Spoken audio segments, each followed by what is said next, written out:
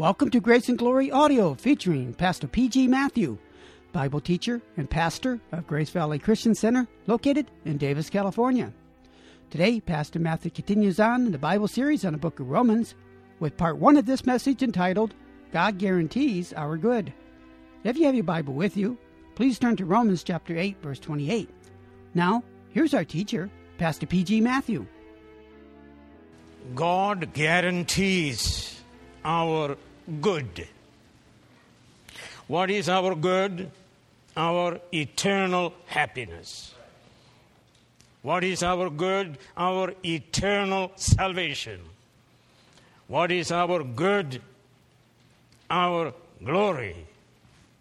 So we look to Romans 8 and verse 28, which says, "And we know that to those who love God, in all things God works for good, to those according to purpose are called." Like Psalm 23 and John 3:16, Romans 8 verse 28 is one of the most well-known verses of the Holy Bible. It speaks of the absolute certainty of our final salvation. Final salvation of a true believer in Jesus Christ.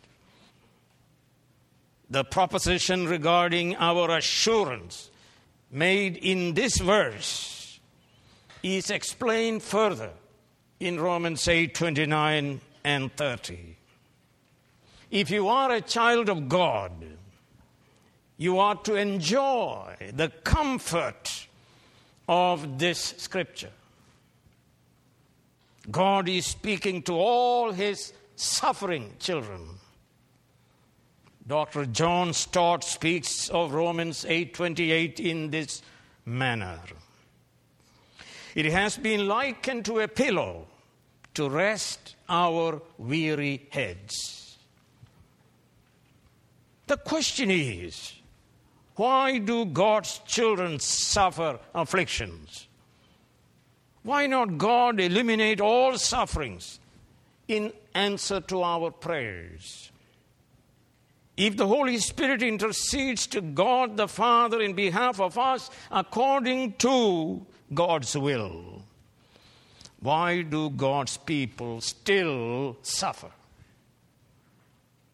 Why bad things happen to God's good people? St. Paul tells us that afflictions are salutary and profitable. God makes them work for our ultimate good.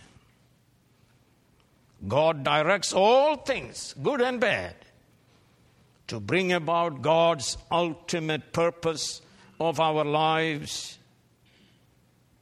ultimate purpose of our full salvation, our glory for God's glory. So let us consider 7 things from this proposition of Romans 8 and verse 28. First, oidam and de, and we know. We know something. We know something for certain. We have unshakable knowledge.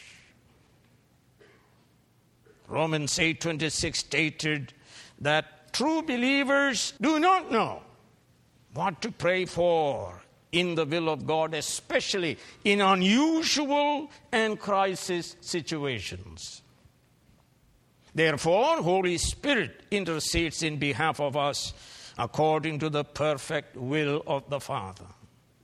But in this verse, we are told something we do know. Friends, many things we do not know in this life. Joseph of old did not know why his brothers hated him. threw him into a pit, sold him to Midianite merchants for 20 shekels, who sold him as a slave to Potiphar of Egypt. He did not know why Mrs. Potiphar accused him of rape, why he was put in prison, and why the butler of Pharaoh completely forgot to help him out of the prison as promised. Certain things we do not know now, especially why certain negative things are happening to us. As we read in Deuteronomy 29:29, the secret things belong to the Lord our God. We do not know now, but we will know by and by. But we do know the ultimate things. We know we are destined for glory. We know this for sure.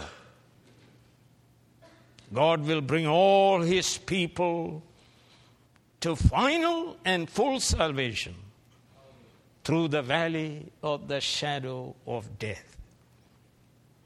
How do we know what we know? We know by faith.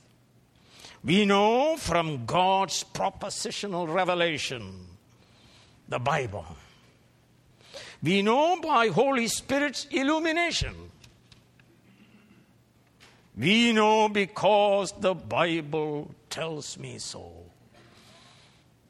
The children's song, Jesus loves me, this I know, for the Bible tells me so. We know God brings good out of bad things because the Bible tells me so. So we read in 119th Psalm, before I was afflicted, I went astray, but now I obey your word. It was good for me to be afflicted, so that I might learn your decrees. Psalm 91 says, because he loves me, says the Lord, I will rescue him. I will protect him, for he acknowledges my name. Not that we feel, but we know. Therefore, God's people engage in serious daily Bible study to know God and his plan for our lives. He is for us and he will save us. Zechariah 12 says, whoever touches you touches the apple of God's eye. Deuteronomy 32, in the desert he shielded him and cared for him and guarded him as the apple of his eye. Deuteronomy 32 verse 9, we are the Lord's portion, his allotted inheritance. And friends, God is our portion and our inheritance. Therefore, friends, no harm will come to us ultimately because we know the Scriptures. And we know the ultimate reality of God saving his people. The Scripture is written for our comfort. For everything that was written in the past was written to teach us, so that through endurance and comfort of the Scriptures we might have hope. The Bible is given to teach us that we may have endurance, comfort, and hope. Let me ask you the question, can you say, we know? Second, God works for our salvation. God is great, God is good. He weaves all our experiences in this life together good and bad, pain and laughter, prosperity and adversity, for the good of his children. Things do not work of themselves. This is the lie of evolutionary hypothesis. God works in all things. Romans 8:28 reads in the Greek, and we know that to those who love God. God is the subject, not all things. But even if you take all things as the subject of this proposition, we know God must work in all things. So we read, in all things God works. God works always, not once in a while. God works to bring about our good in and through all things. All happenings, all experiences in his universe and in our lives. God is always at work in our life. He works in us moment by moment, ceaselessly, energetically, and purposefully. He never sleeps nor slumber. Jesus said, my Father is always at his work to this very day, and I too am working. It is against Christianity to be lazy, unprotected, flunking in the school, living off of father and mother and the government. Father is working to save us. Son is working to save us. Holy Spirit is working to save us. God's holy angels are working to save us. His holy church is at work to save God's people by preaching of the gospel. And God never fails. Jesus never fails. Holy Spirit never fails. Nothing, therefore, in all creation is able to separate us from the love of God. Friends, there is no equal ultimacy of good and evil. God is almighty, all holy, and all wise, so evil cannot frustrate God's purpose to save us. All evil permitted by God is under God's control. Satan, demons, sin, and the world. Satan cannot tempt Job without God's permission. There is a hedge around us. There is a wall of fire around us. Job will not curse God. By God's grace, Job blesses God in tragedies. Why? Because God works. He works for our salvation. Number 3, he works for good. Eis agathon, unto good. God triune works for our ultimate good. Not necessarily earthly good of health, wealth, power, and fame. Let me read to you from Hebrews 11. Others were tortured and refused to be released so that they might gain a better resurrection. Some faced jeers and flogging, while others were chained and put in prison. They were stoned, they were sawed in two. They were put to death by the sword. They went about in sheepskins and goatskins, destitute, persecuted, and mistreated. The world was not worthy of them. They wandered in deserts and mountains and in caves and holes in the ground. Or listen to St. Paul. Are they servants of Christ? I am out of my mind to talk like this. I have worked much harder, been in prison more frequently, been flogged more severely, and been exposed to death again and again 5 times.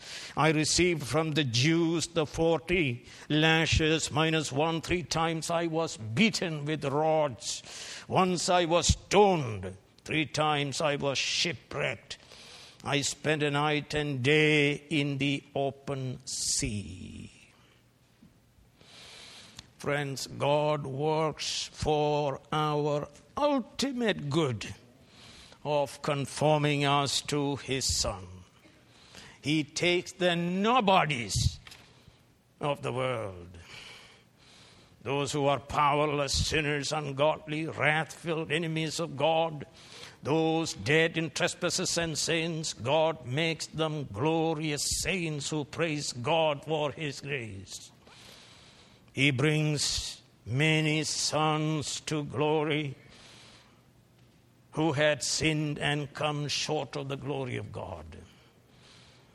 He may use all measures at His disposal to do us good, including throwing out of the church and given to Satan, that Satan may work on such people. 1 Corinthians 5, when you are assembled in the name of our Lord Jesus, and I am with you in spirit, and the power of our Lord Jesus is present, hand this man over to Satan, so that the flesh may be destroyed and his spirit saved on the day of the Lord. Or we are told in 1 Corinthians 11, that is why many among you are weak and sick, and a number of you have fallen asleep, because God's judgment came upon us. When we are judged by the Lord, we are being disciplined so that we will not be condemned with the world. The goal of God's work in us is good. It is our eschatological glory. It is our final salvation. The people of God, you and I, are destined to shine like the sun in the kingdom of our Father. Fear not, little flock. Our God is at work in us for our good. Only God is good. Jesus told the rich young ruler who worshipped money and who called him good teacher, Jesus said, no one is good. God alone is good. And He works for our good. God is good and He works good. God permits evil, but He is never the author of it. Jesus said, if you then who are evil know how to give good gifts to your children, how much more your Father in heaven give good gifts to those who ask Him. God alone is good, and He gives good gifts. He works for our good, for our glory. Our good, friends, is the goal of all God's providential dealings. Out of all things, God brings good. Look at the watch. One wheel moves in one direction, the other in the opposite direction, and yet the watch shows correct time. Look at the bread that we eat. The wheat is made into flour by crushing it. Water is added to it. Baking soda added to it. More pressure is applied by kneading it. Sugar is added and butter and so on. Then comes heat. It is baked in an oven. There comes out the good bread. So God, who is good, works with us through positive as well as negative experiences to bring about the good ultimate end. The arch crime of history, Professor John Murray said, was the crucifixion of the sinless Son of God. Yet, through Christ's death, we are saved. Acts 2, we read, this man was handed over to you by God's set purpose and foreknowledge, and you, with the help of wicked men, put him to death by nailing him to the cross. And St. Paul interprets this arch crime, and he says, he was delivered over to death for our sins and was raised for our justification. Friends, not even one little thing in our life can ultimately work for our destruction. Everything is working, and God works through everything for our good. Moses said in Deuteronomy 8, he gave you manna to eat in the desert, something your fathers had never known, to humble and test you so that, listen, in the end, it might go well with you. God is at work. So in the end, everything will work for our good by God's providence. Number 4, in all things, in all experiences of God's people, both good and bad, the emphasis, of course, is on our sufferings of the present time. We suffer daily. We are weak. We go through thlipsis, pressure, trials, and fiery trials. Yet these sufferings cannot destroy us. They bring about the purification of our faith. They remove the filth, the dross, and impurities of our lives. They produce endurance and proven character. These trials are achieving for us eternal weight of glory. In other words, they bring about our sanctification.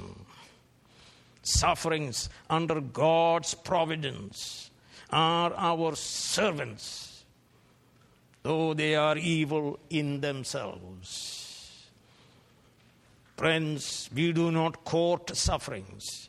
We do not mutilate our bodies. We have nothing to do with asceticism. In all things, God works. Our sufferings, even our sins and our backslidings, can only contribute to our final good. It can be shocking to you, but it is the truth. The prodigal came to a better knowledge of his father. When he returned, nothing can prevent God from saving us, not even our sins.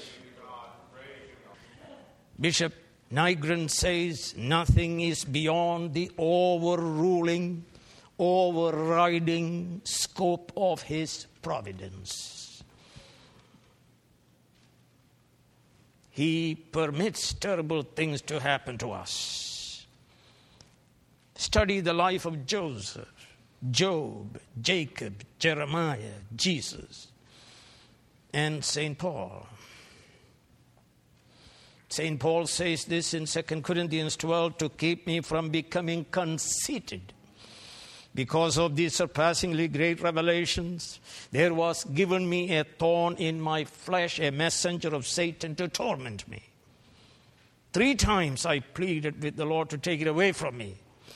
But he said to me, my grace is sufficient for you. My power is made perfect in weakness. Therefore, I will boast all the more gladly about my weaknesses, so that Christ's power may rest on me. And not only that, God even leads us into bitter experiences directly.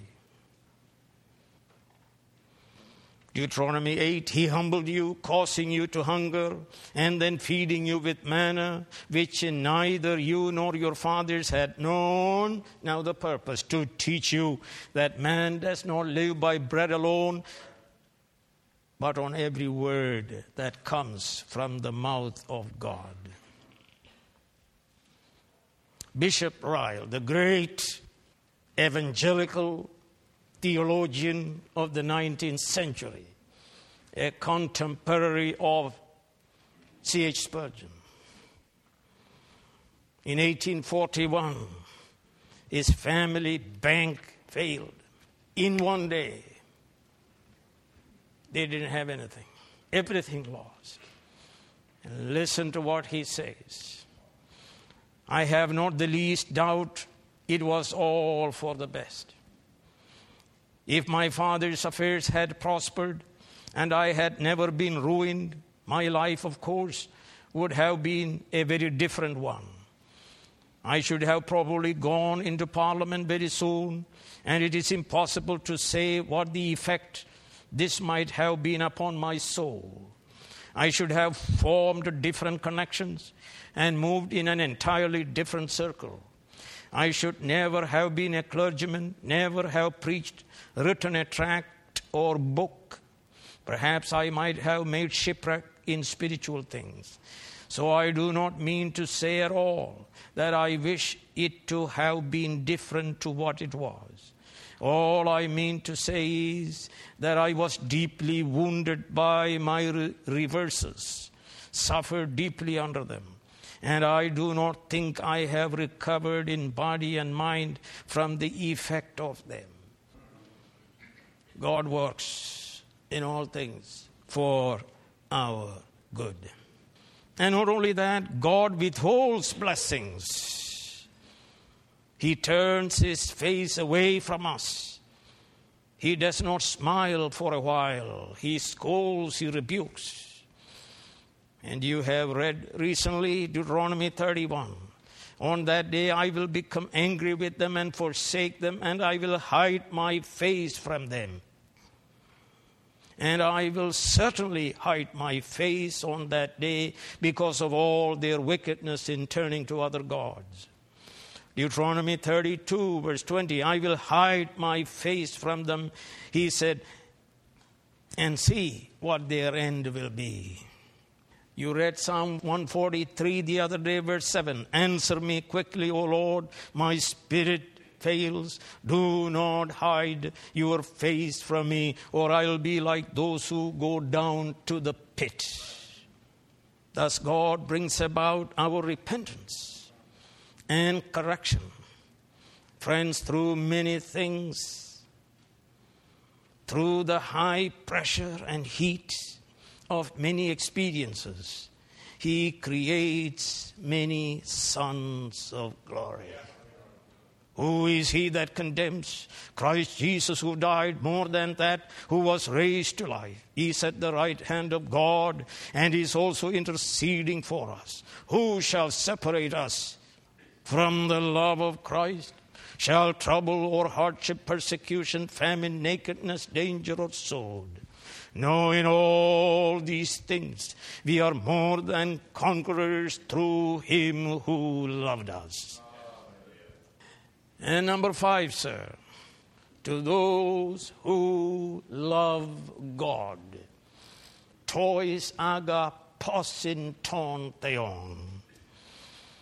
The comfort of Romans 8:28 is limited to those who love God alone. It is limited to a minority of people, a remnant. To the vast majority of the people of the world, God does not work in all things for their good. Paul says in Romans 9, what if God, choosing to show his wrath and make his power known, bore with great patience the objects of his wrath prepared for destruction? To those who love God, That is the true and living God, the triune God, who has revealed himself in nature and especially in the Holy Bible. Most religious people of the world do not love God and his Son, Jesus Christ. Most people of the world hate the true God. They are devil worshippers. So we read in Deuteronomy 32, they sacrifice to demons which are not God. Paul says in 1 Corinthians 10, no, but the sacrifices of pagans are offered to demons, not to God. They worship Satan, the god of this world. This is why they do not repent and believe on Jesus Christ. They would rather believe in the lie of religious pluralism. To those friends who love God, my question is, do you love God? And listen to me carefully so that you can arrive at a conclusion whether you love God or do not love God. To those who love God. In the Greek text, there is emphasis here. It does not say those who believe God. To those who love God. We love God because he first loved us. God, by his love, transforms his enemies into lovers of God. The first commandment, Jesus said, love the Lord your God with all your heart, with all your mind, with all your soul, and with all your might. In Romans 5 and verse 5 we read, and hope does not disappoint us because God has poured out into our hearts by the Holy Spirit. God has poured out into our hearts love by the Holy Spirit whom he has given us. The Holy Spirit floods our souls with love that we may love God. 1 Corinthians 2, however, as it is written, no eye has seen, no ear has heard, no mind has conceived what God has prepared for those who love him. 1 Corinthians 8, verse 3, but the man who loves God is known by God. 1 Corinthians 16, verse 22, if anyone does not love the Lord, a curse be on him. Come, Lord.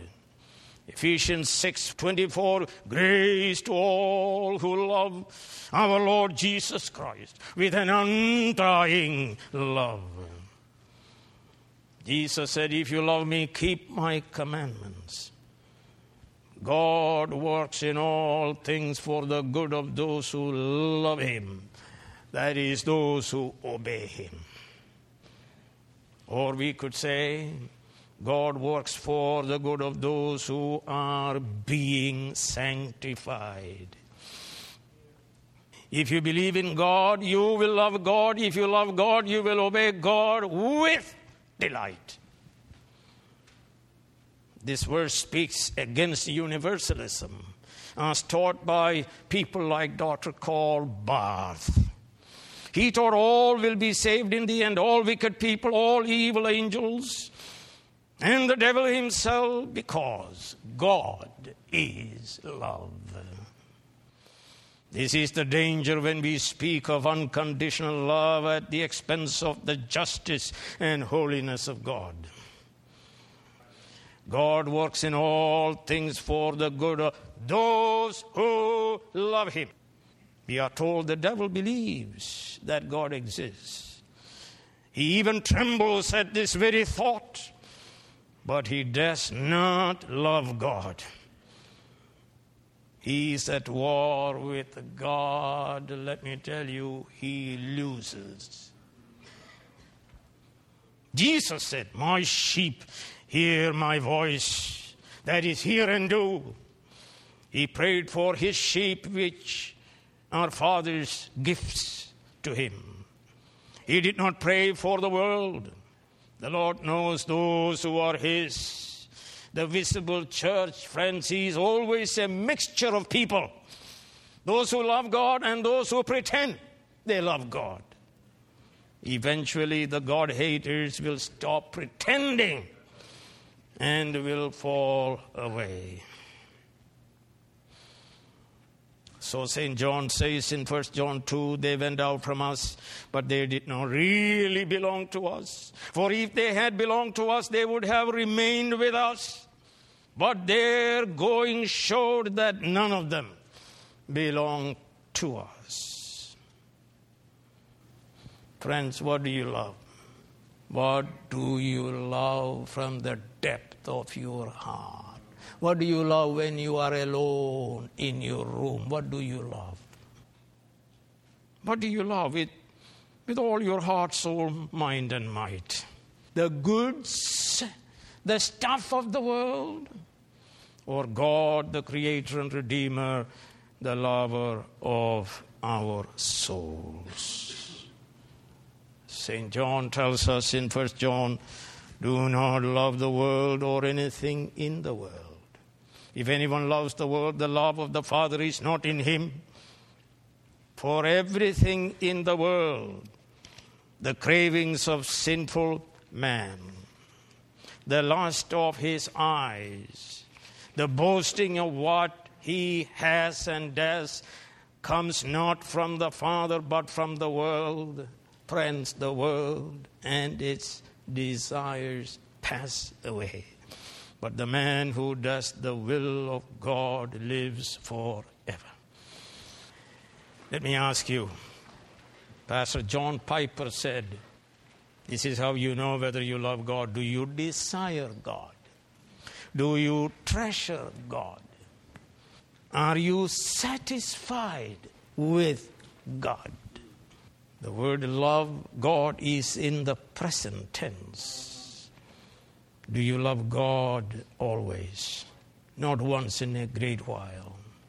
Especially, friends, do you love God in your adversity? For assurance of full and final salvation, for assurance of our full, final, and glorious salvation, belongs only to the lovers of God, who obeys God, because God loved them and sent His Son to die on the cross for their salvation. Heavenly Father, we pray that you help us to love God by the love which you have flooded our soul with. As your sheep, we hear and do. Help us to obey God with delight. In Jesus' name, amen. You have been listening to Grace and Glory Audio, a part 1 of this message entitled, God Guarantees Our Good. Come back soon for more transforming Bible teaching from Pastor P.G. Matthew.